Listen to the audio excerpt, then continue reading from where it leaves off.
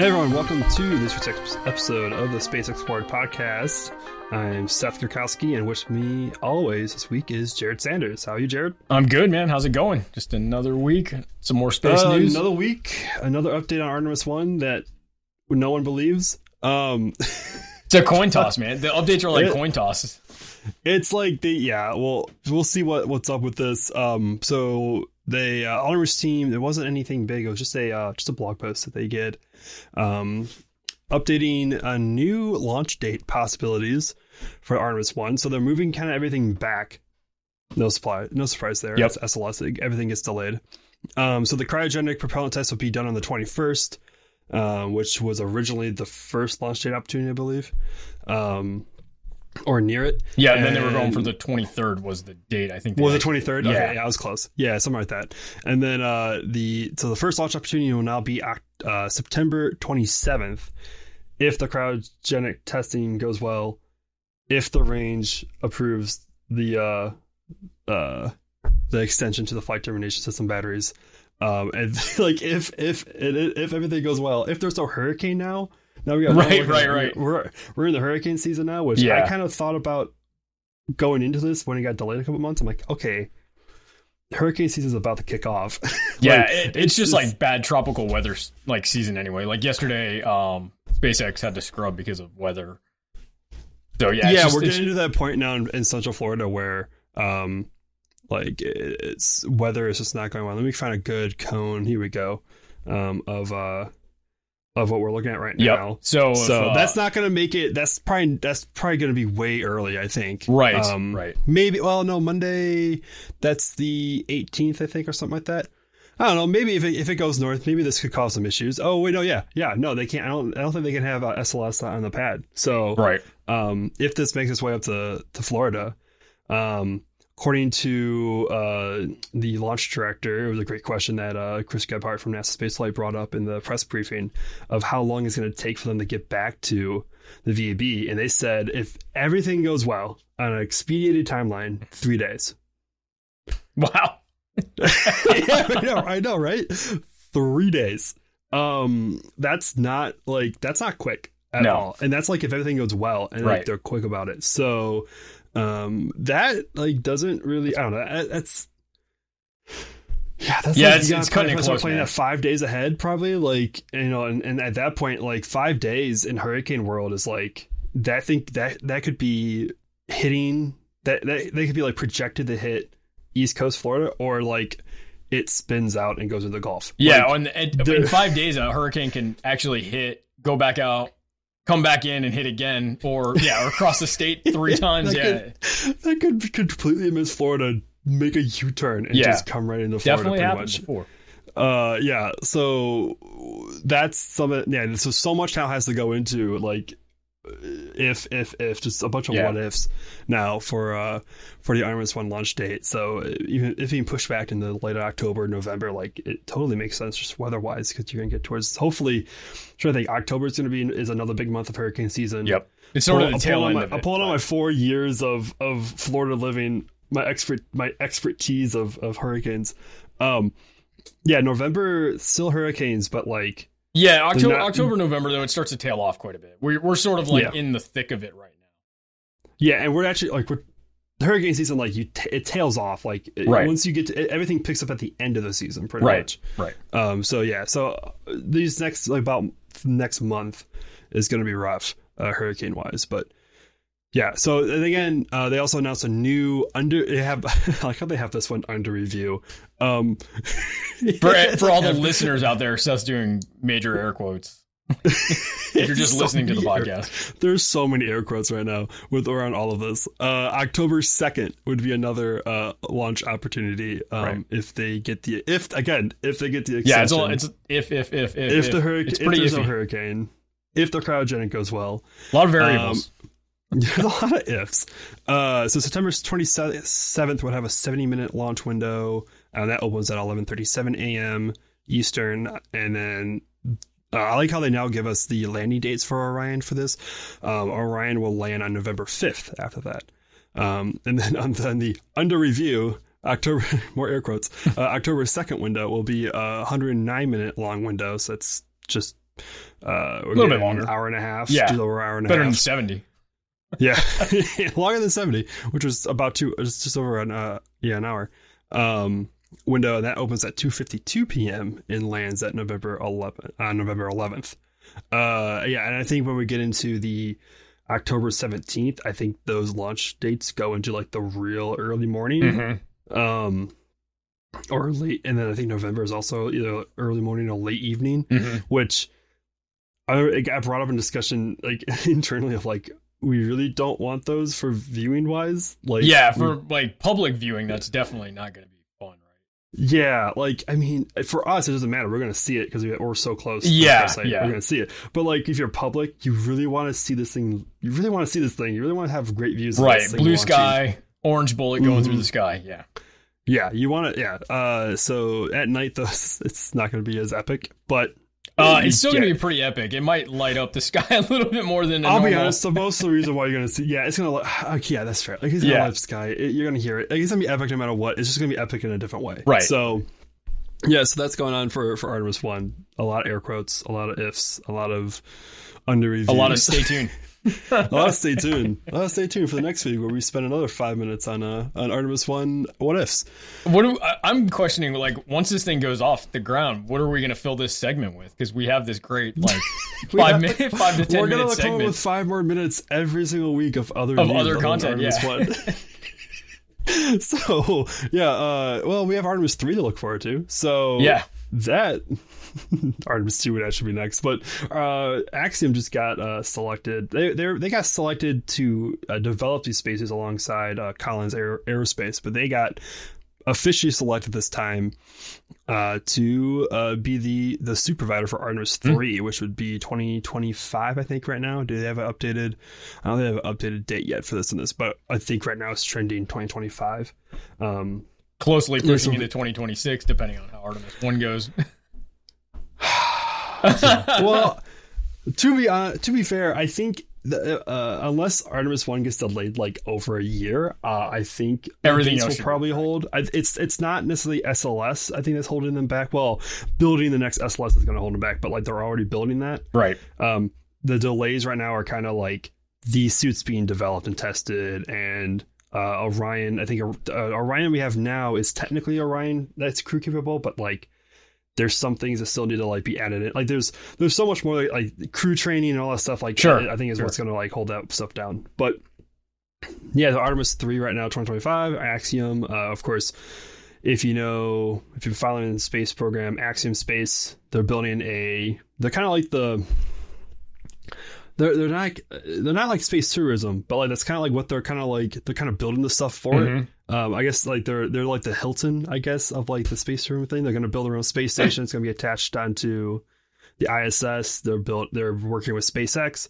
They've already launched their first mission to the ISS, not just to the ISS, not to their own space station that hasn't been built yet. They're building it still. Yep, I actually picked up this swanky hat. I don't know if you can see it, but I got this hat at the launch. It's a little stealthy little Axiom hat. I didn't notice that before the show. It's quite nice. So like their whole plan is that their space station, they're going to attach like the segments onto the ISS, and then eventually it's going to like come free floating once the ISS retires, or before that, preferably, I think. I would hope before. Hopefully before. Yeah. Like, I think I don't know how long. I don't think they've really talked about how long it's going to stay attached to the ISS. Like I don't know if it's like once they get their solar panels up there and installed and working and tested, then they'll go right away, or they're just going to like kind of mooch off the ISS for as long as possible and then dip. Either one could work out.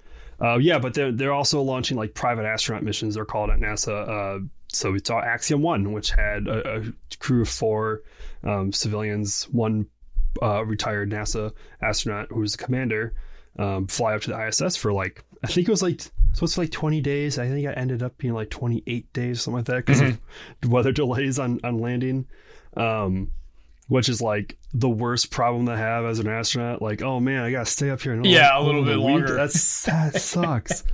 It's like going on vacation, right, and being stuck there, but it's good vacation. I think it was like the question everyone wanted to ask but didn't ask at the press conference was like, did you guys really care about the delays? Right. Did you guys really care?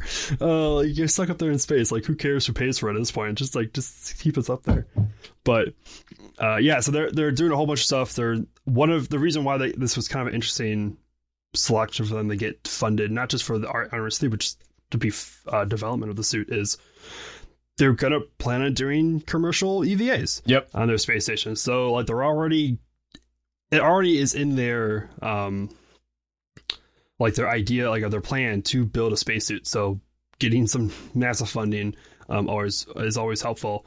This was kind of like we were all kind of surprised that SpaceX didn't even pitch to be in this program, because they kind of like they were kind of like the first company, Elon at least, was the first one to kind of like support, to be like, yo, if you guys need help, like, well, SpaceX will do it for you. And they have such a big head start on sort of already having technology that they've been developing. Yeah, and they're already working on it. They are working on turning their current like flight suit into an EVA suit. Yep. Of course, there's two different types of EVA suits, I guess you can call it, like the lunar EVA suit, and then like the EVA suit we kind of all known. Yeah, like spacewalking. Yeah, spacewalking suit is like they're a little bit different. They're both called EVAs, but like they're not necessarily like the EVA suit that we have at the ISS. Like isn't designed for you to stand up on. Sure. Yeah, it's like scuba. It's like a scuba diving suit to like a deep dive suit, right? Like you're gonna have different technology in it. Yeah, so like it's just different support systems, different like you don't like in the EVA suit you don't have to move at the waist. Right, like, right. Yeah. Move your whole body and it's fine. So you have to move at the waist, more arm. Like there's a whole bunch of more stuff that goes into like I guess an EVA suit for the walking around on a surface. Yeah, articulation. So that's like what they're building. We still have no idea what Axiom suit's going to look like. Their teaser image is like just kind of looks like the XEME, I think that was called, suit that NASA was building, but like in shadowed. So like it's not really anything new. That was like, quick. We got to get this out for the press release. Hit the Photoshop. Quick, let's just take this photo and like put a whole drop shadow on it. Yeah, Photoshop. Just Photoshop the shadow into it. We'll be fine. So that's kind of like all. We'll have to wait and see like what the thing looks like. I wouldn't expect anything radical. I don't think it's going to be radical. Unlike SpaceX would probably get a French designer to do it or something. I think it's something like that, probably something crazy like that. But I'm sure it'll look cool either way, though. I'm sure it will look cool. What what also look cool? Because it's just because I'm going to force a transition. I don't know. So Blue Origin, so done with the spacesuit thing, but Blue Origin had a not cool, but looked cool, abort for their uncrewed launch that happened. Thank God, yeah. I mean, first off, thank God it was uncrewed, and nobody was really in danger. I saw some numbers for what the possible Gs were on the abort system, and I would not want to be on that thing. That is like 20 plus Gs. Like it's... At that point, I don't think it's not about being comfortable like everything else about newer shippers launches are. It's about getting the hell out of there and being safe. So this is not, of course, it's not the first time we saw it. And actually, this is like a big reminder. A lot of us I saw a few other reporters tweet about it. Like every launch is interesting. Like always pay attention, because I think new Shepard launches have kind of gone down to like, no one really cares about them anymore. And all of a sudden, like, I had it on just in the corner of my eye, and I'm like, well, all right, like, they're like a couple minutes to launch. Like, they're fine, whatever, they're on a launch. Let me call my dealer real quick and see if the part I ordered's in. And all of a sudden, I'm like, just on the phone, and I look over, and I just see a flash in my left, like, side, my left peripheral eye. I look over, I'm like, oh, that's not right. That doesn't, there's usually not, like, when they separate the capsule, there's usually not smoke at the end of it. Right. So pretty much what happened here, we'll actually play, let's see how many ads are going to pop up. Yeah, for anybody listening to the audio, we'll drop a link in the show notes so you guys can check it out. Yeah, we'll see. I have this going at like just a couple seconds before T-minus, and it's pretty much what happened was just around max Q, which is the point where the aerodynamic stressors are the most on the rocket. They throttled down the engine and they throttled back up. And that's where we saw the abort happen, was just after max Q. If you want to like pixel peep the video and slide back and forth, we won't do that on stream. But if you just see a few things, you'll see like something come off from the rocket, and then shortly after max Q, when they throttle back up, you kind of see this big flame come. Yep. And all of a sudden, that's when the abort happened. Actually, the rocket goes sideways and then aborts. So it's a little like scary looking, going back and watching it. I would not want to be on that rocket at that point. Yeah. I mean, it's also a reminder that a lot, because there's so many successful missions now, but it's like just a reminder that, this shit's a little dangerous. I'm trying to think. I don't think this has ever been a actual, like, there you go. You can see it abort. I don't. Of course. Oh, nice. Good timing, YouTube. Nice timing on the ad. So, of course. So I don't think I've ever seen like an actual like abort happen like on an actual launch. Like we've seen abort tests. Like right. We've already like Blue Origin already did an in-flight abort test of their rocket. Thanks, Jared. I am a YouTube Premium member, but I'm in a private browser, so I'm not. I actually, as soon as I put it up, brought YouTube into the stream, like there's gonna be an ad, and I should have just brought it into a non-private browser. I don't think the Blue Origin already did in-flight abort, and it actually looks just like this, except it didn't. The rocket didn't go sideways. And SpaceX did their in-flight abort test as well, as we got to see the Falcon 9 blow up, which is super awesome. Orion did a ground test abort, or actually no, they did an in-flight abort test, but not on their SLS, of course. That'd be way too expensive. Yeah. On like a smaller rocket, and then what was it? Starliner did a pad abort test, not really a pad abort test, like a simulated pad abort. They just fired it off at the ground. So like we've seen them be tested. But we never really, I don't think we've ever seen one actually be used before, in a flight. And I don't think none of us knew if the, abort system was, on a non-crewed, New Shepard launch. So now we know that, it actually is. Yeah. It worked perfectly, right?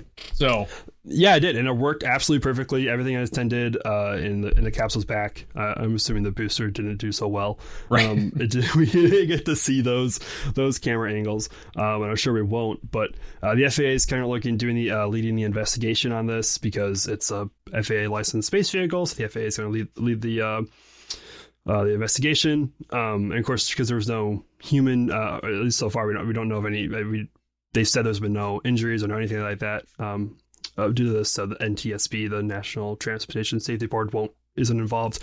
That's a relatively new addition, that if there's any injuries or fatalities, the NTSB gets involved with spaceflight accidents, but if not, it's just the FAA, which is kind of interesting. New thing that came out.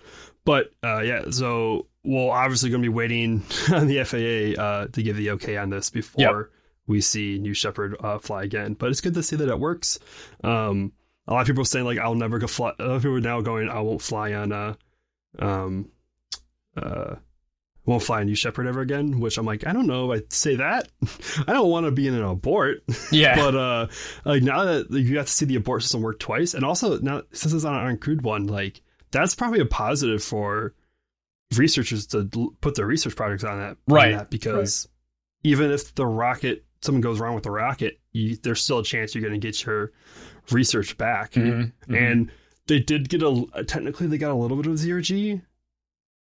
So who knows, like what sort of maybe there was some sort of and it's not like a total loss if they can't fly again, but we'll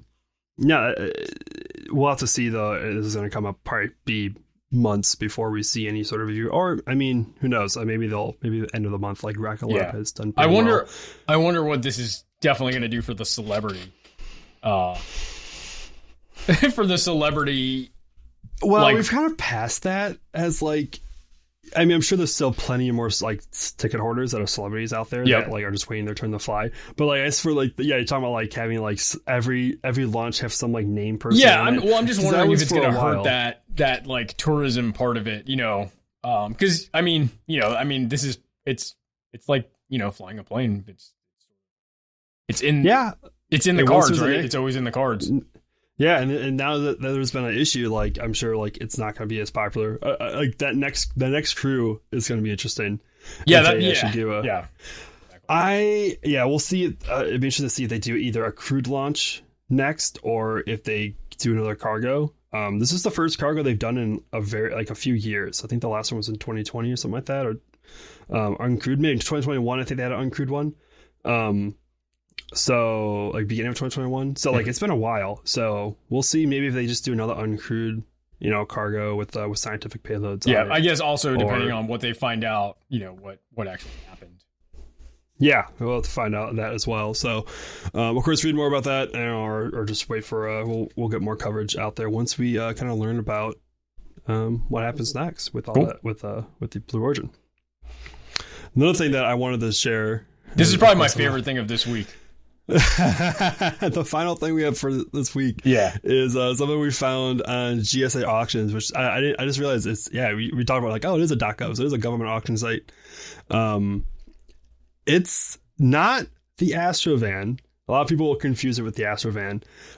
It is actually, if we go over to this tweet thread, it's the NASA Convoy Command Vehicle. So I don't know exactly how often this was used. I think this might have just been used out in Edwards. Mm-hmm. I think they might have had one on either coast for moving the shuttle around. So pretty much like whenever the shuttle got moved around, they had this kind of like Airstream, very similar to the Astrovan,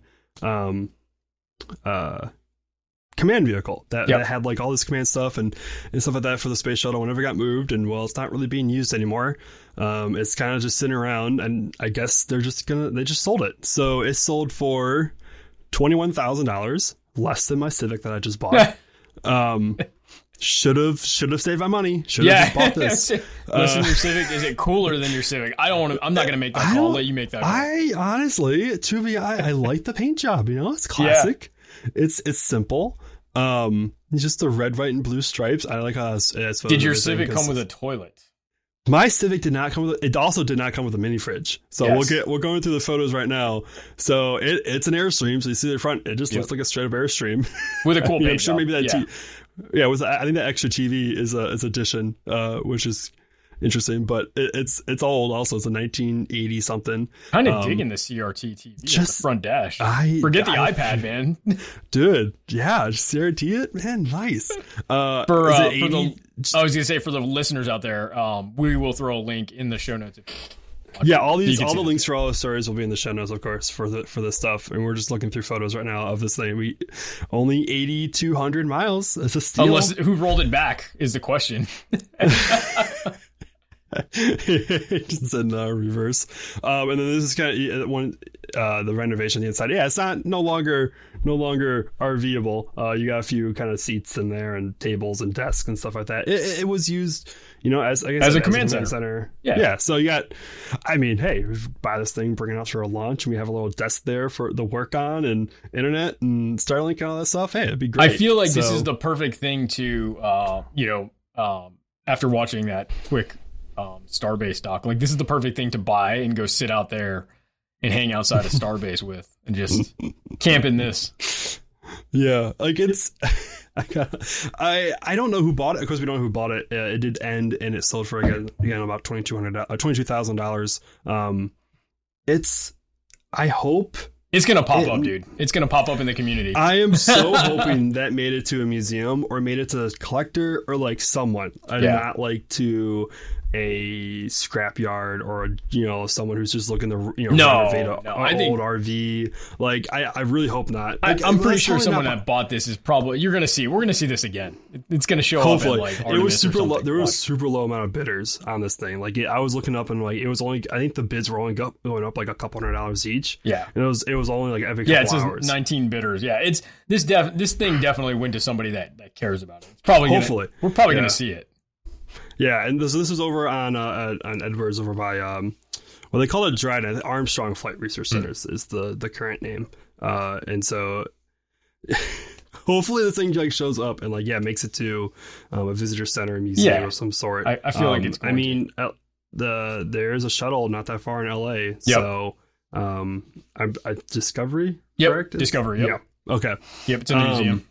I know I've seen 2 out of 3 of them, but I couldn't remember which one was out in California or which is DC. Quick side story about that. My wife, she used to work for this company that does automotive touring marketing, and her company was responsible for supplying all the Toyota, I think it was Toyota Tundras, that pulled the space shuttle through all of LA. Into, of course. Yeah, it was like a Toyota. They made it. Oh, dude, I think they actually, there's hilarious. a Toyota commercial that they used that year.